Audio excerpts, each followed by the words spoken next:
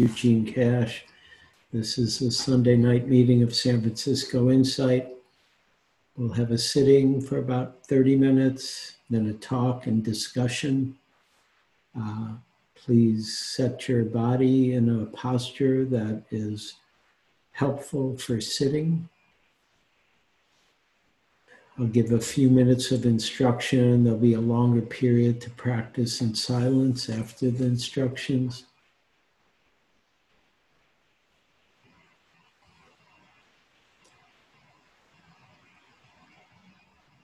Please sit upright, and as best as possible, please be on your sits bones. So that the uprightness in the spine comes from the base of the spine. It goes all the way through the back of the neck.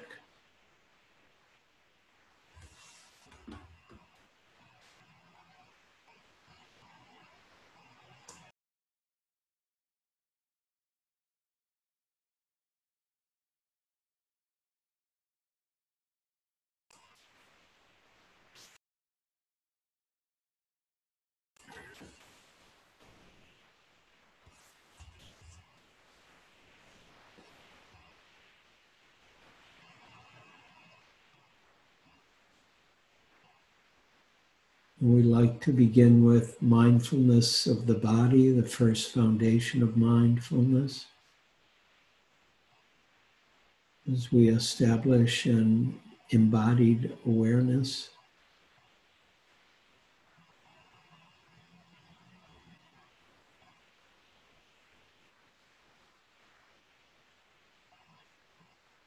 And as you let yourself be upright,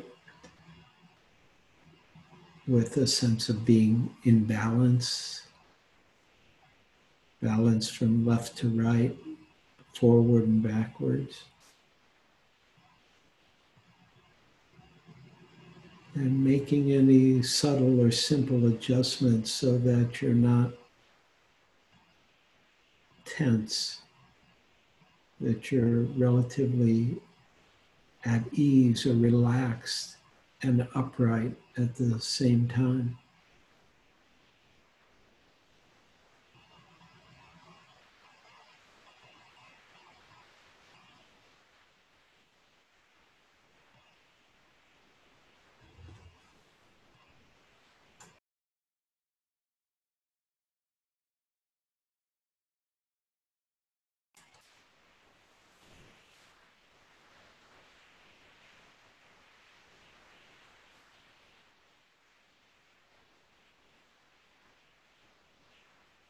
Becoming mindful of the body means to simply be aware of the body now, in the present moment.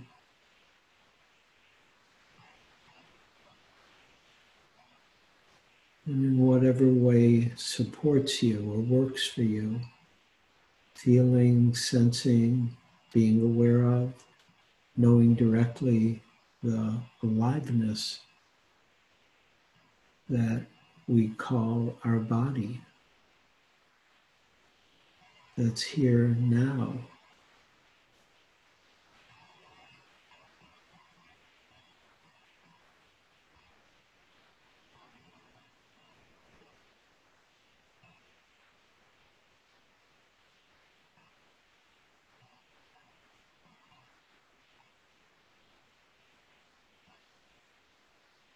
Using whatever experience informs you that you're alive here right now. Whether it's the shape of the body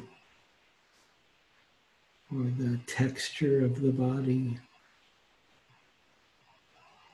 or the touch of the body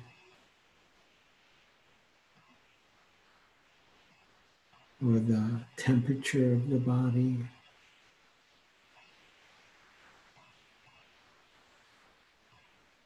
Or the movement of the body as you breathe.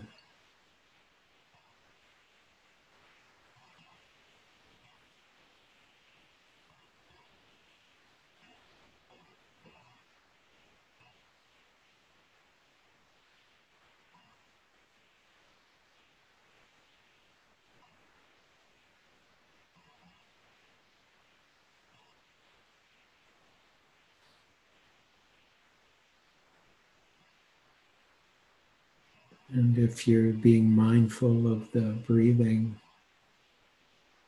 please let your consciousness saturate your body and the breath. That happens naturally, meaning you don't have to exaggerate the breath or fix the breath or do anything to the breath. Simply letting consciousness and awareness saturate the aliveness that is sitting here breathing.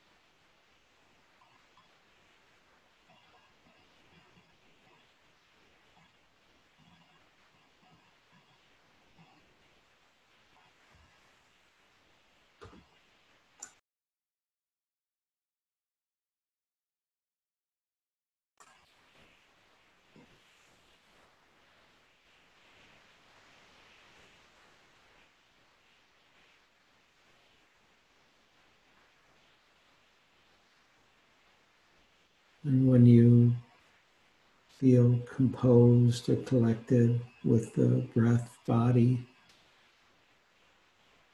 of course, you can then expand the field of awareness to include any experience that presents itself, whether it be the sound and hearing of my voice, being aware of hearing,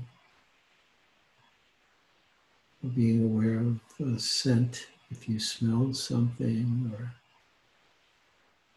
the sensations of touching anything, the clothes touching your body, or the air touching your body. Or you may become aware that there are a lot of feelings or emotions that are present in the foreground of awareness. Or for some of us, it'll be thoughts about the day, or what happened yesterday, or what will happen tomorrow, or how the meditation is. And we want to begin to rest in the awareness in which everything is known, whether it's thoughts or feelings or emotions or sounds or smells or tastes or touch or images.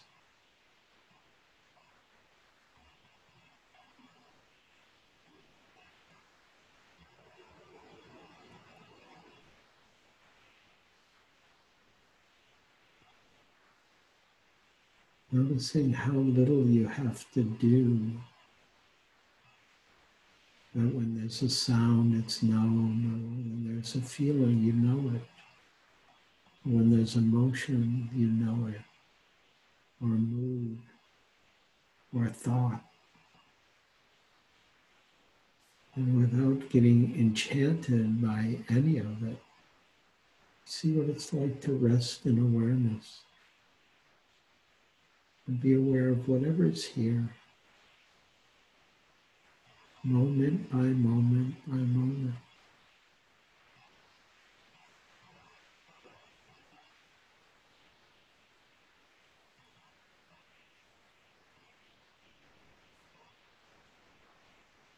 And if you ever feel confused or lost or distracted, you can simply come back to the body and the breathing to reestablish your composure, your aliveness here in the present moment. And then rest in the presence of awareness itself.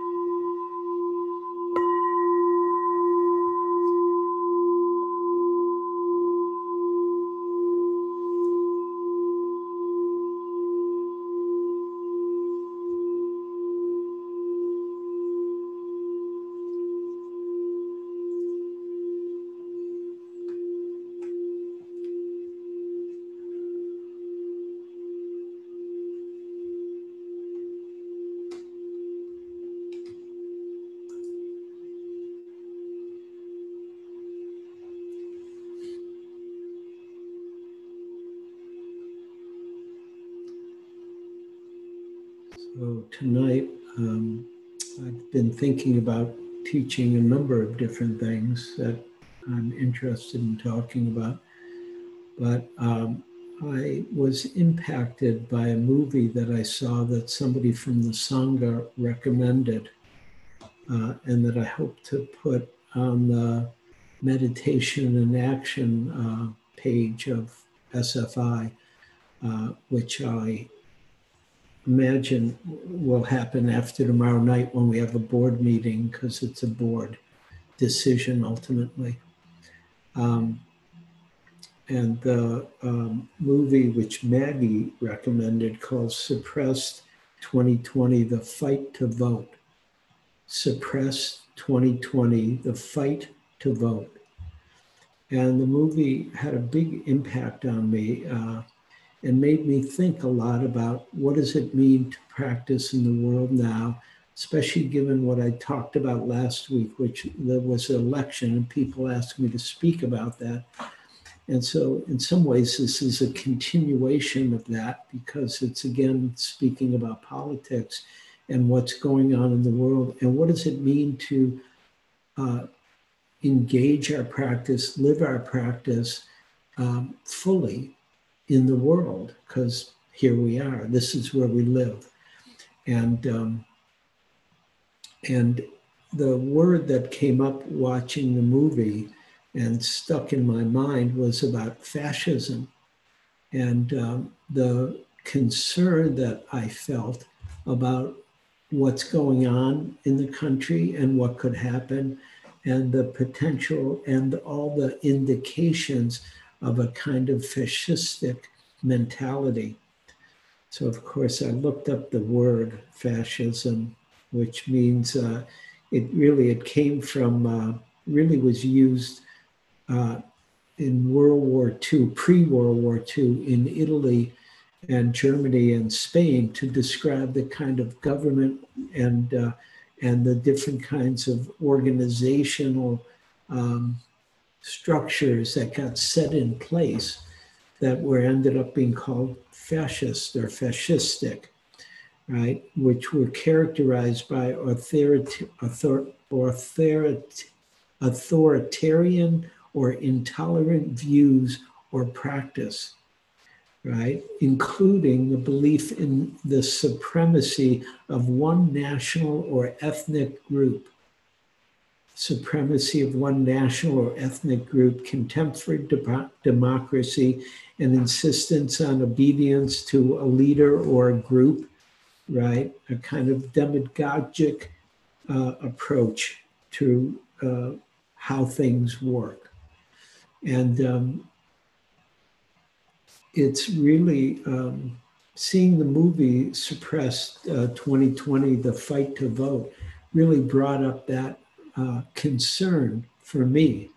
And of course, any concern can arise about anything, which that's part of practice. Like, what am I concerned about, whether it's health or money or love, or it could be anything.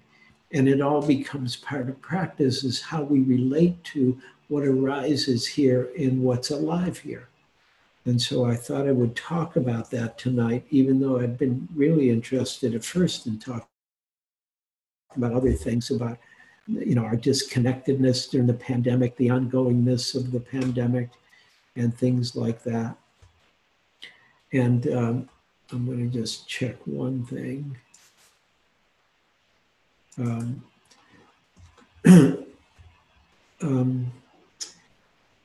And so, because I'm going to talk about a little bit about fascism and really about this movie and what it shows, and again, I hope to put that on the website tomorrow, but you could always go look it up yourself, Suppressed 2020, The Fight to Vote. It's a documentary. It's not very long, but it's powerful. And it's about the 2018 voter suppression in Georgia, the state of Georgia. And it's about Stacey Abrams, who was a Black woman who was in the House of Representatives there for 10 years and became a candidate for governor of Georgia. and really a impressive person.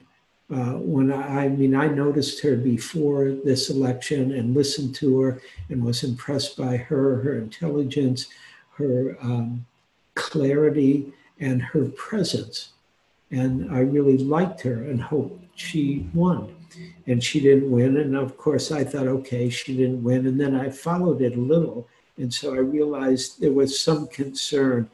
And she had a lot of support in the election and came very close to winning, lost by 50,000 votes.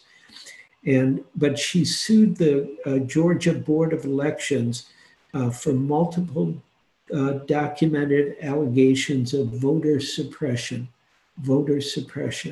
And so the reason this movie seems so important to me now is I think that could happen in this election that's coming up. And it wouldn't surprise me because we have a fascistic kind of organization to the federal government these days. And so then somebody sent me, actually my father-in-law, who's not very radical, but good guy, you know, but he sent me a whole thing about the post office, which I wasn't very tuned into, right? And the fact that President Trump is having problems with the post office, right? Because, and then I'll read you just a little of COVID-19 has caused many Americans to want to vote by mail rather than risk health and lives in crowded polling places. Local election authorities report difficulty even recruiting poll workers and selection judges to run the precincts in November, right? So already the voting process is askew a little bit, right? And Democrats are insisting on emergency aid to the beleaguered United States Postal Service, and to state and local election agencies that expect to be flooded with mail-in ballots. And the fear is if the mail is slowed because of the way the postal service is being run by the current administration, right, that the ballots won't arrive in time to be counted and millions will be disenfranchised, right? And that concern was compounded Friday when the Postal Service informed many states that they could not guarantee the timely delivery of ballots this fall. And the president, who started attacking mail-in voting for a while, has, it's shown that the president started attacking mail-in voting. Even Republicans are shying away from this, but a disproportionate share of voters who say they plan to vote by mail are Democrats. And problems with the delivery or counting of in-mail ballots could fall more heavily on the Democratic side than the Republican. And a Wisconsin poll showed that 81% of those who said they would vote by mail would vote for Biden. Just 14% said they would vote for Trump.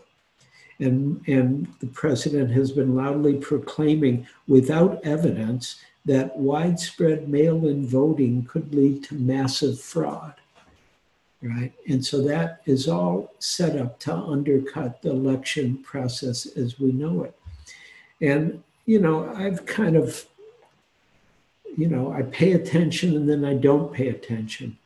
And what I've seen is that my own lack of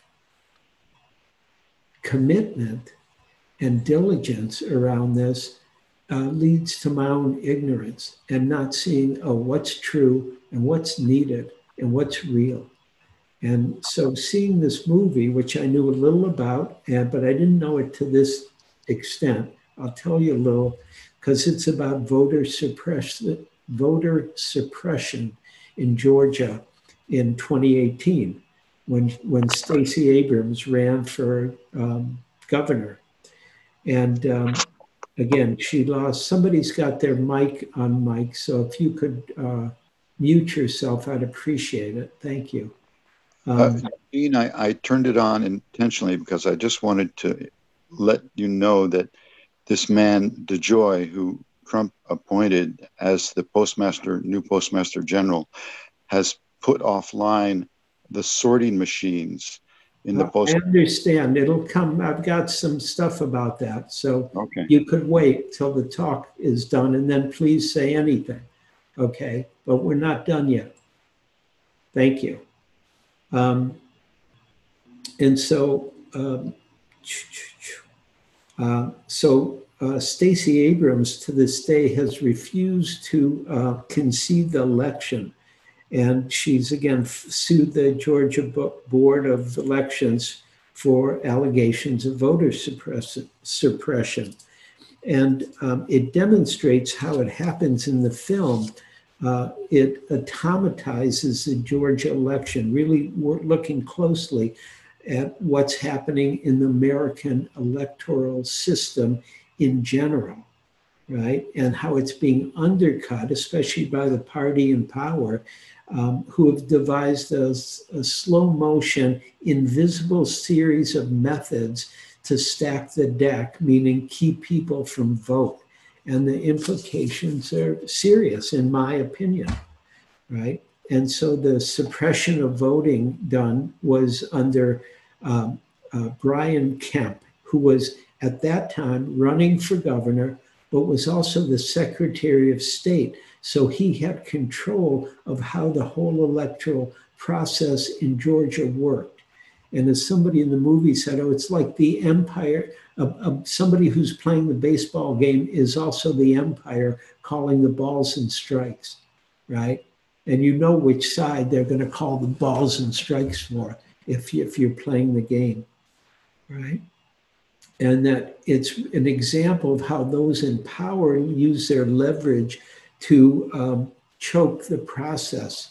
And of course, all of this process targets people who are poor, BIPOC, Black, Indigenous, people of color, and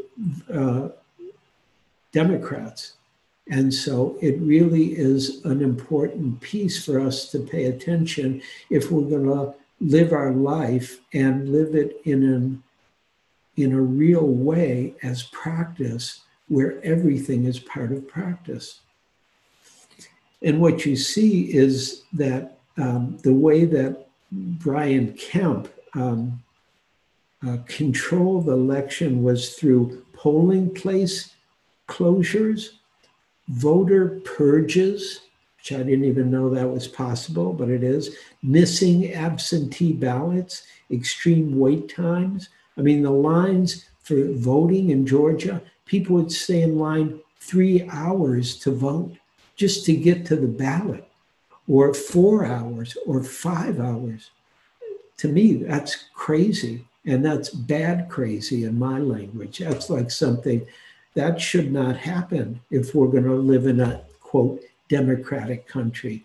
Like voting is like the first thing we should make sure happens for everybody.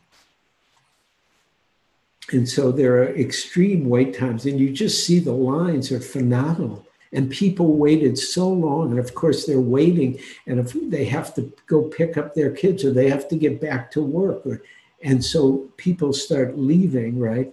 And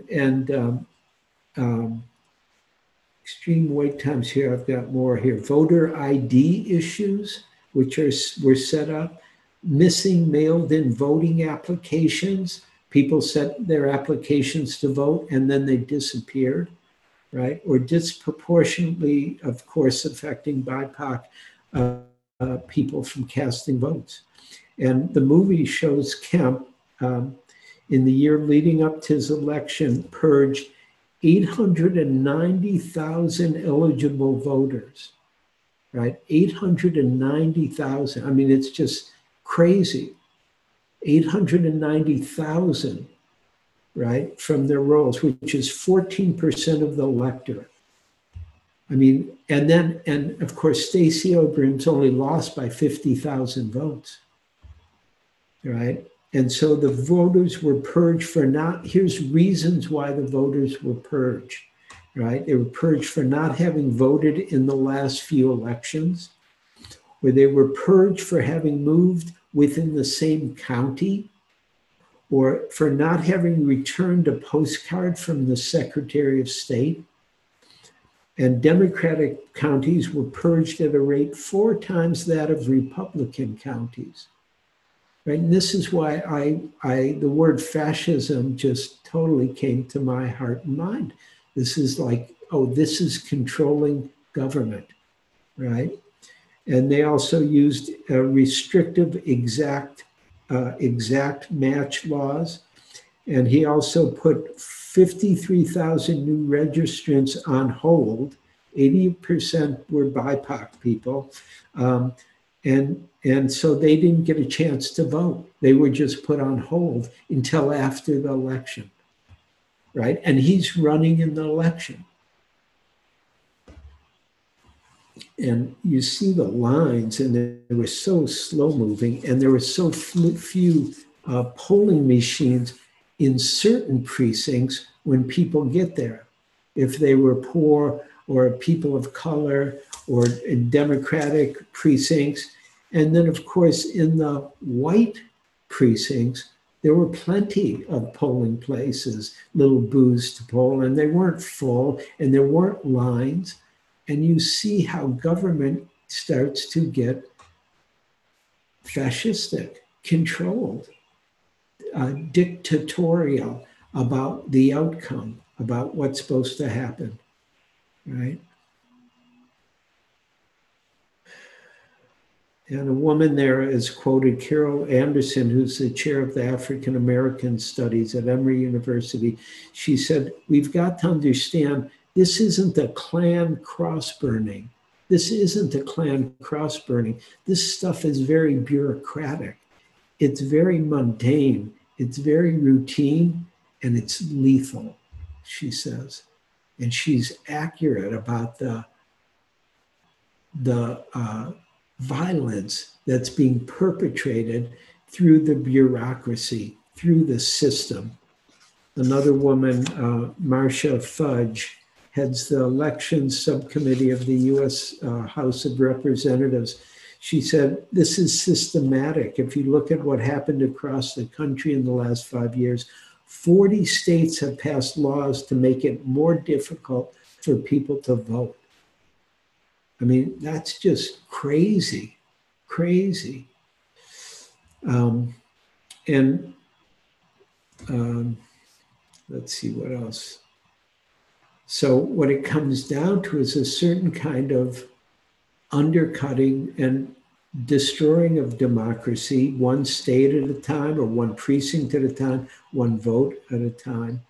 And engaged practice means, what are we going to do? How are we going to respond to the dukkha that's being perpetrated by the government and by the party in power? And, if people are morally bankrupt, how do we respond to the dukkha that they're perpetrating on others? And one of the things sometimes people think in Buddhism, you're not supposed to talk about politics, which is not my understanding at all. It doesn't mean we're in control of politics, but it just becomes a bigger part of practice. And I was thinking about, there's a book by a man called Brian Victoria. He wrote a book called Zen at War. And it's all about how the Buddhists in Japan responded to the Japanese in World War II. And because that was also a fascistic organization of government at that time, all based on the emperor, right? Everybody bowed to the emperor, and the emperor was in control. And people were very devoted, and culturally it worked for their culture at their time. But what's shocking is there was an unquestioning support by most Japanese Buddhists for the nation's militarism, which had really been going on since 1868, and the Buddhist teachers were supportive of the military because it was part of being in harmony with the world they lived in and the government. And so, as somebody was mentioning about Louis DeJoy, who's now the administrator of the Postal Service, I got an email today from my father-in-law, who said that it's a sent out email that he sent. I'm a tax-paying American citizen. Louis DeJoy is taking actions that are disrupting the mission of the U.S. Postal Service, which is to deliver mail to the citizens of the U.S. in a timely fashion. Of course, DeJoy is, I believe, a billionaire with no experience or expertise that pertains to the U.S. Postal Service. And in the last 3 weeks, mail delivery, because he's pulling out the plugs that support mail service and making people not work overtime and work harder and doing less, right, and getting paid less. DeJoy has appointed, the mail has begun to take longer than prior to when he was appointed in the position of Postmaster General. It used to take 2 to 3 days to receive something. Now it's 4 to 6. This is in direct correlation to actions he took that deprioritize timely delivery of mail. With federal elections less than 3 months away in the midst of a global pandemic, it is imperative that the timely delivery of U.S. mail be made a priority. Mr. DeJoy is a barrier to this necessity. And so, of course, this is what we're trying to work with, which is a government that is not dealing with the epidemic that we're all dealing with and living with and is still here, and also with an election that they're concerned about because it seems like the president is afraid he's going to lose, and he seems to have the personality who would do anything he wants to get what he wants.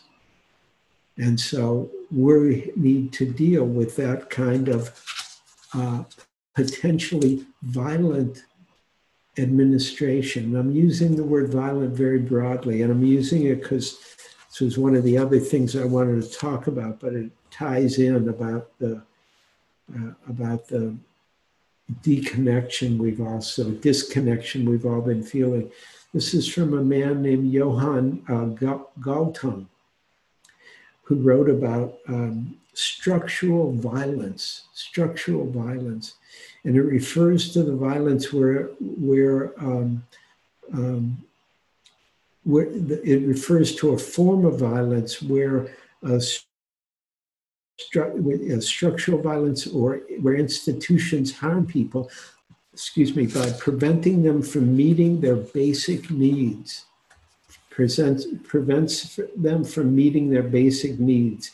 Institutionalized adultism, ageism, classism, elitism, ethnocentrism, nationalism, speciesism, racism, sexism are examples of structural violence proposed by Galtung.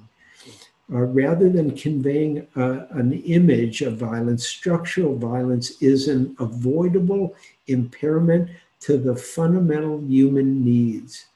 And as it is avoidable, structural violence is a high cause of many distress, illness, heartache, heartbreak, and also the illness that comes.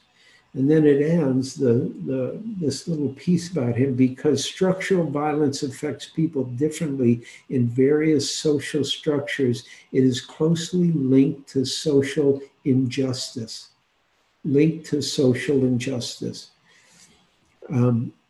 Structural violence and direct violence are said to be highly interdependent, including family violence, gender violence, hate crimes, racial violence, police violence, state violence, terrorism, war. And so it's part of the bigger lens of political violence, which is what fascism is about, which what puts fascism in power and keeps it in power. And so this is something I think we all need to practice with and deal with as we deal with the election that's coming up that people have been concerned about, that I'm concerned about.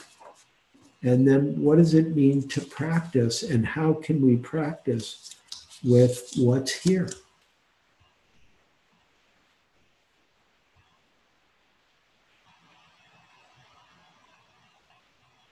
And please pay attention to what's happening or what's happened for you as I speak about this.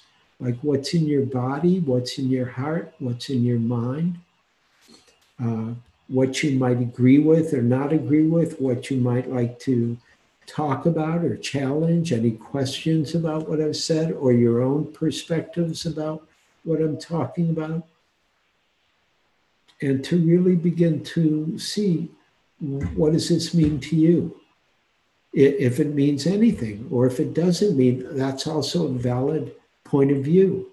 And let's talk about that.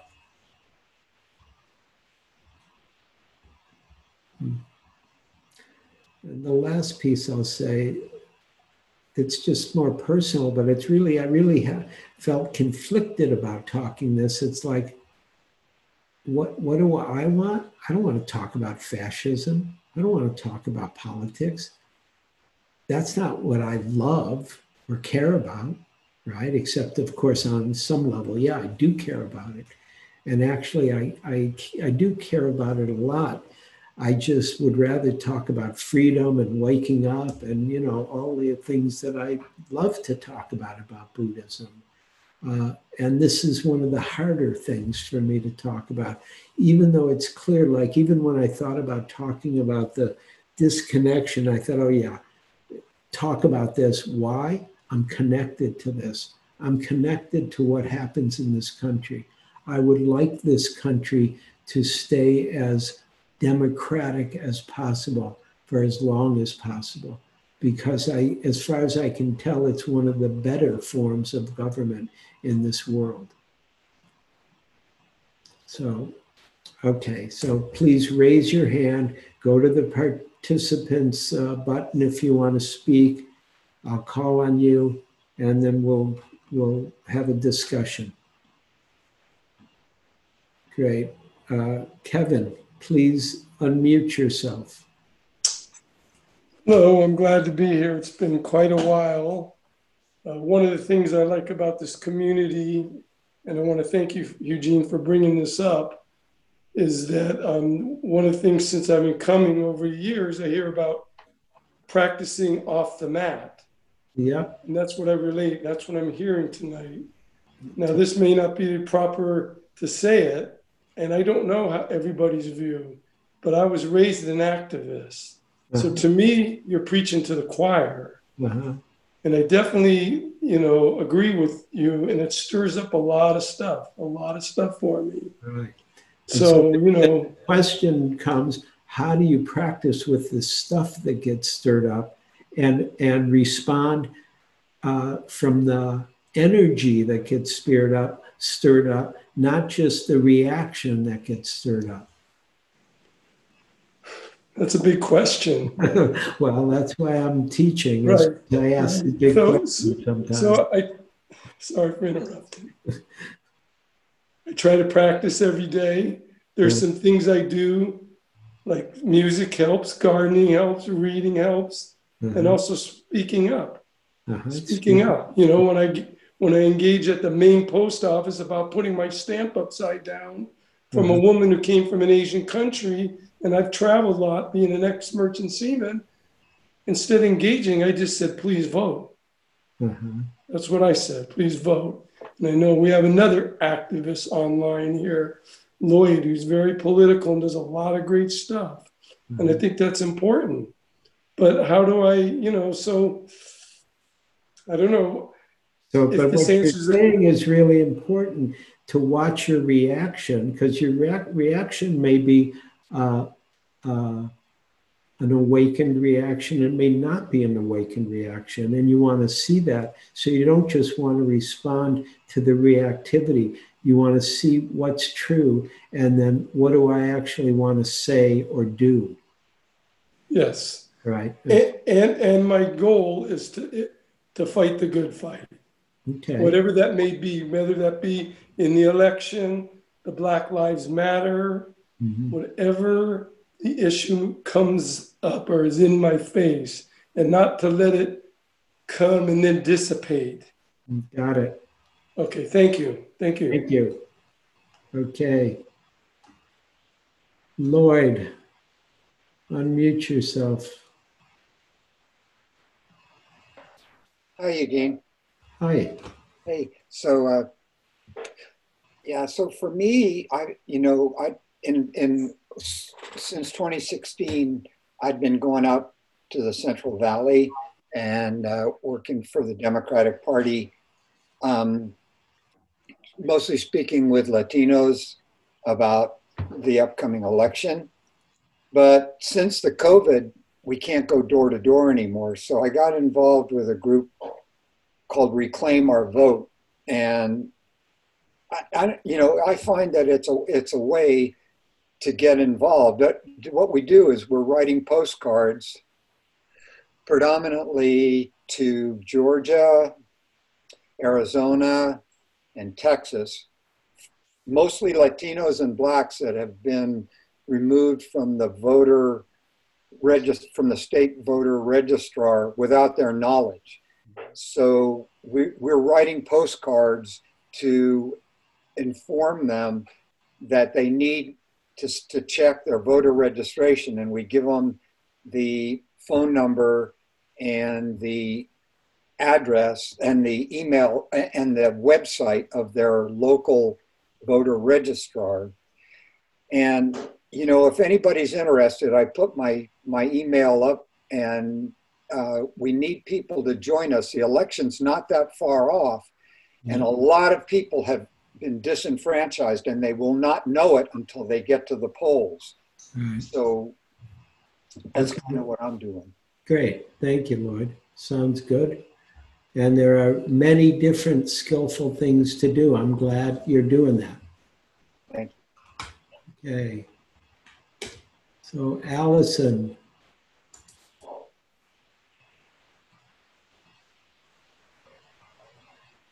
Please. I wasn't really raising my hand. Hi, Eugene. Hi, everybody. I was actually just giving Lloyd the thumbs up, and thank you for your talk. I found myself feeling so frustrated because I am aware of so many of the things that you're talking about, and they already made me mad. And I feel so in the news about all these different aspects, and then also wanting to build the skillfulness that just allows proper and appropriate response. So this feels like a sanctuary, and I feel so mad that it's also violated by all of these corruptions. Even as I know that it's important to we want to bring these two things together, or all the things into practice. So I'm struggling with those things and how to meet the world with some really scary decisions that involve a lot of ethics right now. It's really hard. So thank you for the Sangha for being here. Sure, but it really seems important. That's why the sitting practice is so important. The sitting, the walking, and the crying practice. That's okay. Really good. And by good, I mean you want to let the emotions go through you. Yeah, I do. without judging yourself at all. Yeah. So that when they go through you, it actually purifies the heart and mind, and then you can respond more diligently, intelligently, clearly, in whatever way you want. Yeah, it's hard to carry the vulnerability around sometimes. It is. And so being kind to yourself becomes an important part of practice, a key part. Well, none of us can do this without being kind to ourselves. because we all, none of us are totally free. And so we're gonna feel what it is to be a human being. And it's part of it. So thank you for being here. Thank you for being here with me.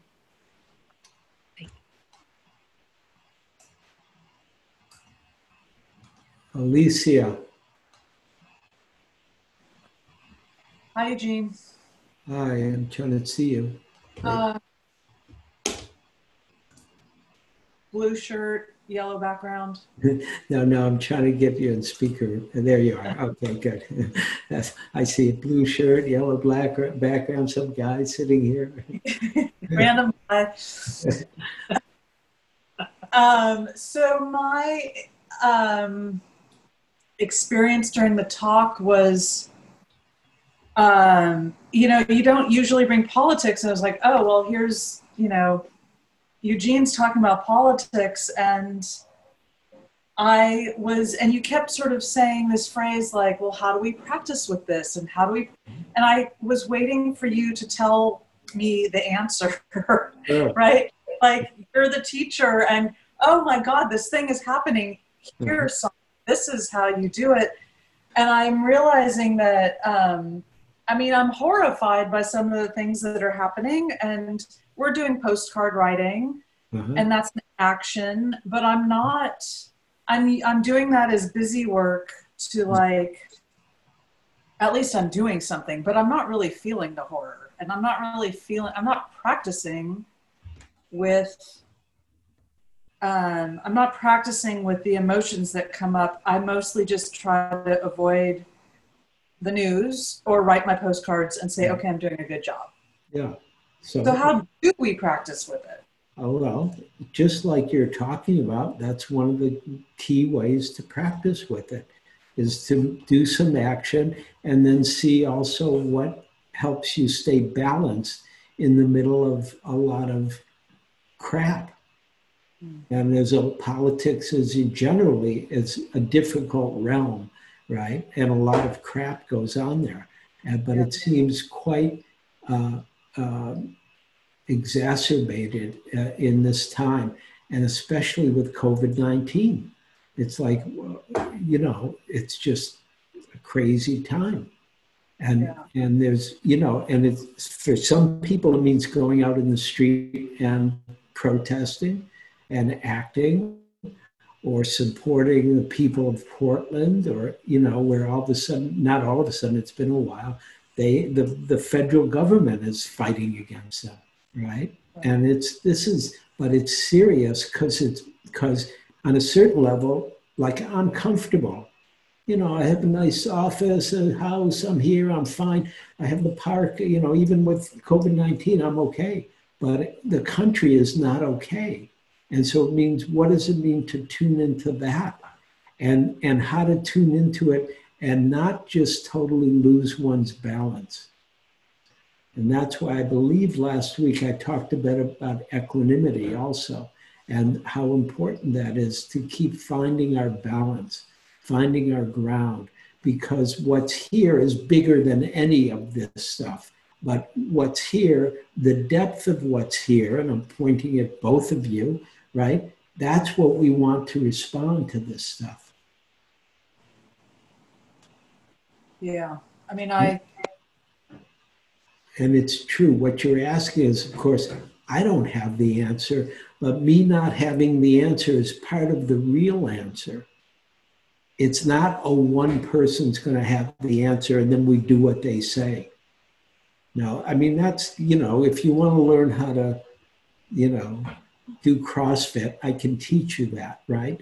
You know, you do this, you do that, you do this, you do it this way, but then to do it, you still have to do it. But with this, it's much, even the political refrain that we're engaging in is about changing the structure of the politics themselves so that we all are part of it. Yeah, it's huge. Yeah. Totally and it's easier No, to it's not overwhelming. It can No? feel overwhelming. It's a feeling. It's just dealing with the way things are. And so you want to be aware of your feelings. Don't just believe your feelings. So I feel overwhelmed. It's not overwhelming. Yes. And you may, and when what is it to feel overwhelmed becomes part of your practice, so you can start to transmute that feeling called overwhelm, which we have at times. And of course, what do you mean by transmute? I mean, it can be metabolized instead of just flood us. Yeah. Right. And when it's metabolized, then we can use the energy that's there. That's good energy. Does that make sense? Yes. Great. Thank you. Yeah. Thank you. Cameron, please unmute yourself. Hi, Eugene. Hi, Sangha. I thought we might hear from you too. I wanted to share and also get your insights. I started reading a book called Standing at the Edge by Roshi Joan Halifax. And she's a co-founder of Zen Peacemakers. And yeah. I just kind of got into her framework that they use for engaged Buddhism, which the first step is not knowing. Mm-hmm. The second step is bearing witness. And then the third is what she calls compassionate action. Mm-hmm. I just would love to hear your insights in practicing those, how it might be applicable to what we're talking about here. She covers a good bit about empathic distress and where we're at the edge of empathy and we go into that overwhelmed period, and how to kind of come back to center so that we can actually take action and not be overwhelmed by the thought of wanting to. If that makes sense. Sure. Give me the 3 principles that Joan is putting out. So not knowing. Right. Great. Bearing witness and compassionate action. And she talks about them, sequentially, as though one informs or inspires the next. Not knowing, bearing witness, and then compassionate action. Yes. Great. It's funny. I listened to her a little because I was looking for what are people saying about politics. And of course, she's one of the people saying things about politics. And it was fun to hear her, because I don't know if I've heard her in years talk. And so it was interesting to hear. Not knowing is great, because of course, that's part of the freedom we can rest in, and the openness of heart and mind to learn. And, the Buddha, one of the metaphors, the Buddha, I don't know if it's a metaphor or a euphemism, that the Buddha used to talk about awakening is understanding, right? The whole path is about understanding, or we could say the whole path is about freedom, or the whole path is about waking up. But understanding is one of the words that he used, because it's about waking up to what's true. And so not knowing is where true knowing comes from. And that is, I know that in all my practices, both in Buddhism and the Diamond Approach, like that's my clear, direct understanding. That's where anything I know really comes from not knowing. And so being open in that way, and being what I would call relaxed in that way, and wanting to see what's true is key for practice, and it's key for how to work with politics, because there are good people in politics, and then there are people who, in my more primitive version, I say, are idiots in politics. And, and you have to see who's who, where they're good. And there are even good people who I may disagree with. And I want to see who's here and how can I relate to them, because, and so the way true knowing comes, and I'm just riffing off Joan here, comes from bearing witness and really learning how to stay present with what's true and what's here, and what we hear, see, feel, think, sense, experience at any moment and every moment. And bearing witness, which I think she probably got from Philip Glassman, that's my guess, who did a lot of, I think this is the right Zen teacher, who did a lot of bearing witness in Auschwitz, right? He went there. Bernie Glassman. Bernie Glassman, thank you. Yeah, Bernie Glassman, and he learned where he didn't learn by going there knowing what was going to happen. He went there to learn what's there when I'm there, what's alive there now, and what happens to me as I sit in the middle of dukkha. And as you know, both of you know, and all of you here know, right? Dukkha leads to the end of dukkha. But it's only by getting there, bearing witness to dukkha. And that's partly why I thought the talk tonight was appropriate, because we're bearing witness to the dukkha, that the political dukkha that's here in our country, and that needs our, what Joan would call compassionate action. And that can be different for different people at different times in different moments of reality. And so sometimes that means going out in the street and protesting and, you know, doing all kinds of things out in the street. And I've done those at different times in my life around politics. And sometimes it means sending postcards like people are talking about, or other things that I don't even know about that are possible. You know, the one thing I've been involved with in this election is Win Wisconsin, because Wisconsin's supposedly a big deal state. If we win Wisconsin, that could be a key state to win. And okay, I hope that's true. I've been putting energy, time, money there, and let's see what happens.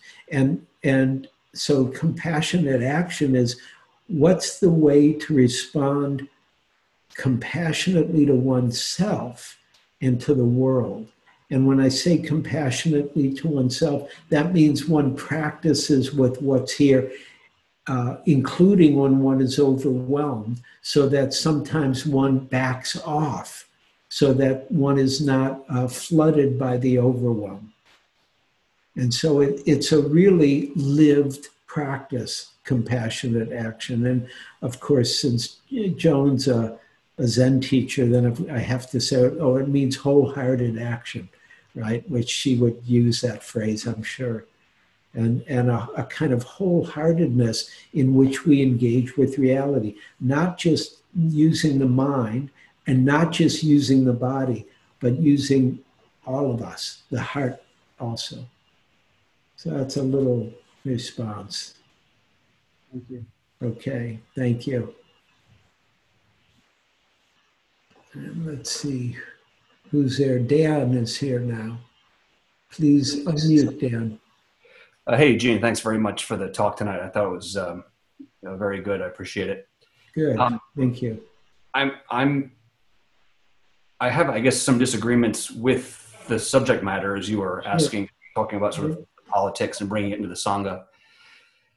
And I'm aware of the fact that up until 4 years ago, it was the other folks who had the dukkha politically. Like, I thought, great, we've got an African-American president, we've got 2 women on the Supreme Court that he put on, we've got marriage equality, pro-environmental legislation, universal health care, all these things that I thought were great, but that I understand the other half of the country felt weren't great and was suffering as a result. And now the tables have turned, as they do every seemingly 4 or 8 years. So I'm just wondering, like, how do I incorporate the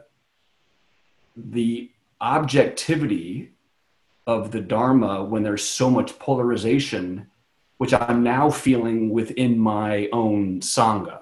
And I don't want it to be that way.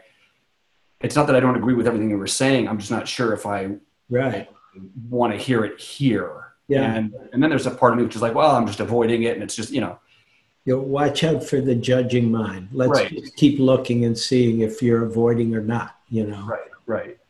Yeah. So let's just say, for the sake of argument, that I was somebody who disagreed with your politics, but was I would love to hear anybody who disagrees with my politics. Okay, I'll play your foil. So I would, Eugene, it sounds to me like you have a strong attachment to fair elections. I would say. I do. Totally. Yeah.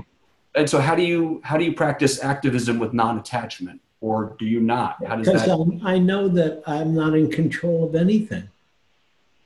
Maybe I want things to happen. Yeah, I'm attached to fair elections. That's important to my heart. And it may not happen. Is that an okay attachment? Yeah, for me it is, because I'm not totally attached to anything. Yeah. Because I know more than that, right? Meaning I know I can't actually hold on to anything. Yeah. I can't hold on to politics. I can't hold on to who's going to win. I can do my best to support the people I think are more kind, fair, intelligent, inclusive. Sure, and I'm going to do that. But I'm not in control. And I'll give you a little Buddhist story about this, because you like Buddhism. I like that about you. Meaning you're asking about, is this really Buddhist at a certain level? Because there are differences. So there's two stories in the suttas. One where the Buddha, I've said this before, people are going to war, and he's sitting by the side of the road. He's just meditating, and this tribe is going to go fight. And they stop and say hello, and he hears what they're doing, and he gives them a whole talk about, not killing or not harming or not doing, hurting people and taking care of everybody. And he convinces them, and they stop and they go home, and he's happy. And then this happens again further in the suttas, later in the suttas, where a group of people are going to war, and they come by and they tell him, and he starts to talk, and he quickly sees they're not going to listen to him. And so he shuts up, and he just lets them do what they do, because he's not in control of reality either. One of the great things about the Buddha is he's a human being. He's not a God who's in control of reality. He's just a human who wakes up and then tries to live his awakening and does a lot. He does so many things that were radical in his time and place. I'm just looking at a whole book about caste in India and how he challenged caste in India every which way, meaning he let in all the castes who were the lowest caste, but also then he finally let in women, even though he resisted that, because the most prejudice, the most bias was against women. And he didn't do it at first, and then he learned, because practice is about understanding what's true. And he woke up slowly about that. Mm. So that's, I hope that's putting more information in your inquiry about this. Yeah, thank you. Yeah, great. Thank you. Okay, Miru, please join us. Hi, Eugene. Hi, everyone. Hi. I've been thinking a lot about, thanks for the talk today. I've been thinking a lot about the question you keep posing to us, which is what's true. Uh-huh. And I listened to the story of Eric Black. He is the son of he was a sort of a heir apparent of the white supremacist of Don Black. So Don Black was the leader of the KKK, and then Derek Black was his son. So he grew up actually in that environment. Uh-huh. And but in 2015, when he was about 25-year-old, he actually renounced his entire belief around the white supremacism because of one incident. Well, it's not one incident. He was invited to this dinner that was hosted by his friend who was living in the dorm at the college campus at the time. And this guy who invited him his name is Matthew Stevenson, and he was the only Orthodox Jewish person on campus. And he was having Shabbat dinner on every Friday, and he was inviting friends. And Matthew knew about Derek, and then Derek's father and Derek has spent their entire life on denying Holocaust and everything about white supremacism. And Matthew decided I'll just invite him, and we're going to talk about everything else but white privilege and white supremacism. And what I listened to was the interview that Derek gave, what changed him, what changed his belief. And it didn't happen right away. It happened over 3 years. So he went to that dinner for 3 years straight. And he said that I couldn't really shake my belief until I made friends with these people who I was taught that they are not my in-group people. But the more I talked to them, hung out with them, they're my friends and I like them. And I started having this doubt in mind that perhaps my belief is harming them is not the right thing to bring up anymore. Right. And it started with a very small moment. And I think that question was I think what he practiced at the time, even though he didn't probably think it that way.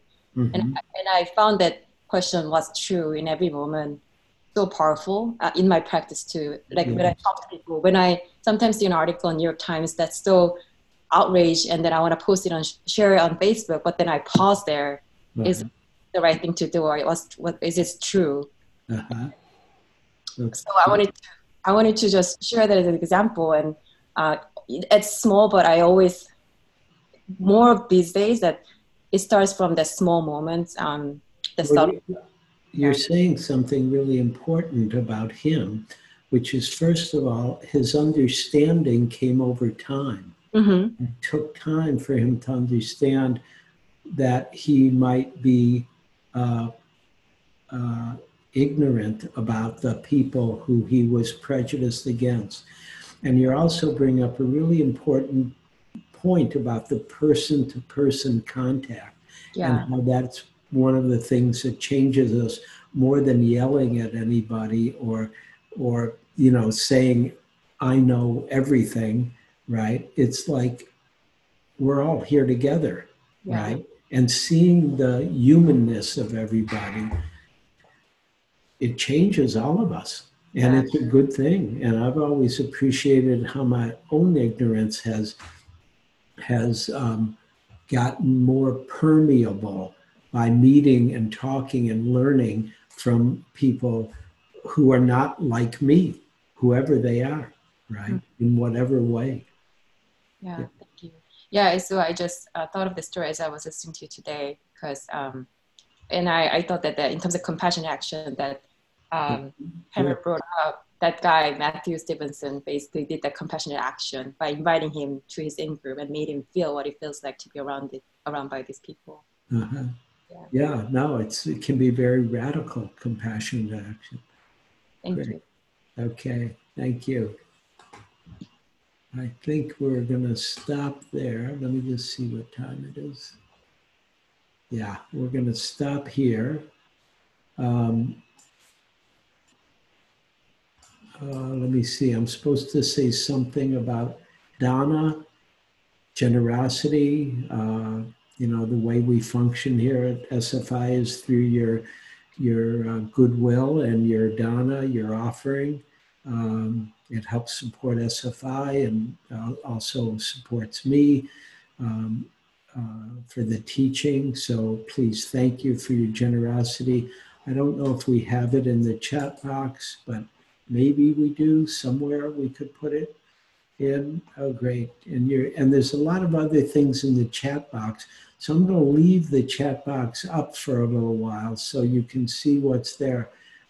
Cameron sent the Suppressed 2020 documentary, how you can get to it. And Lloyd put his email. I'm going to see what else is in there. There's other notes about what's said. A book that mentioned Standing at the Edge by Joan Halifax.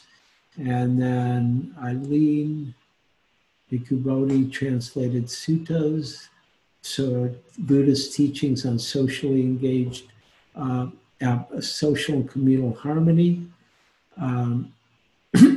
Derek Black's story, Miru put in there. And then the information about Donna is the last thing in the chat box.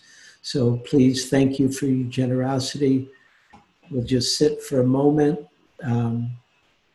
appreciating that we have the time, place, connection, community, so that we can keep investigating what we don't know and bearing witness, seeing what's here, and learning to understand what's true, and waking up to what does it mean to be compassionate and act in the world from our practice. And sending out our good fortune in every direction, touching beings in every world, in every realm. May all beings be happy and peaceful. May all beings be free from suffering. May all beings awaken and realize their true nature, the nature of wisdom and compassion. May all beings be free to vote.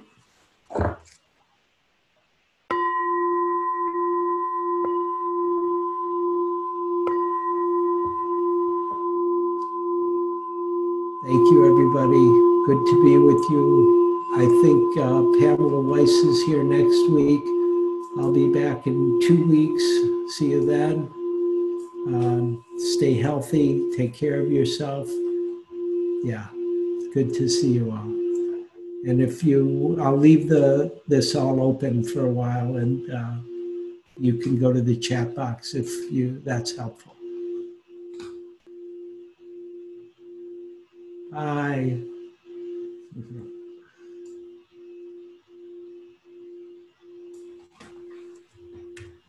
Thank you. Thank you.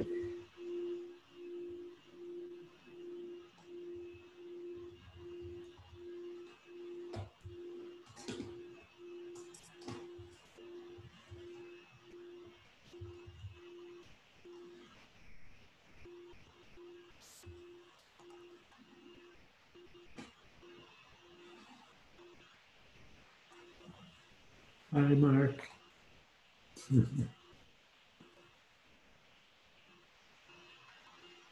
Okay. Thank you, Eugene. You're welcome. Thank you.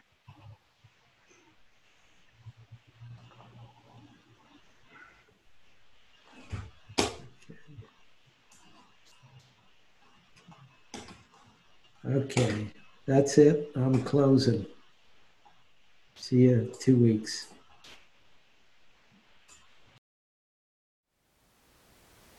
Thank you for listening. To learn how you can support the teachers and Dharma Seed, please visit dharmaseed.org/donate.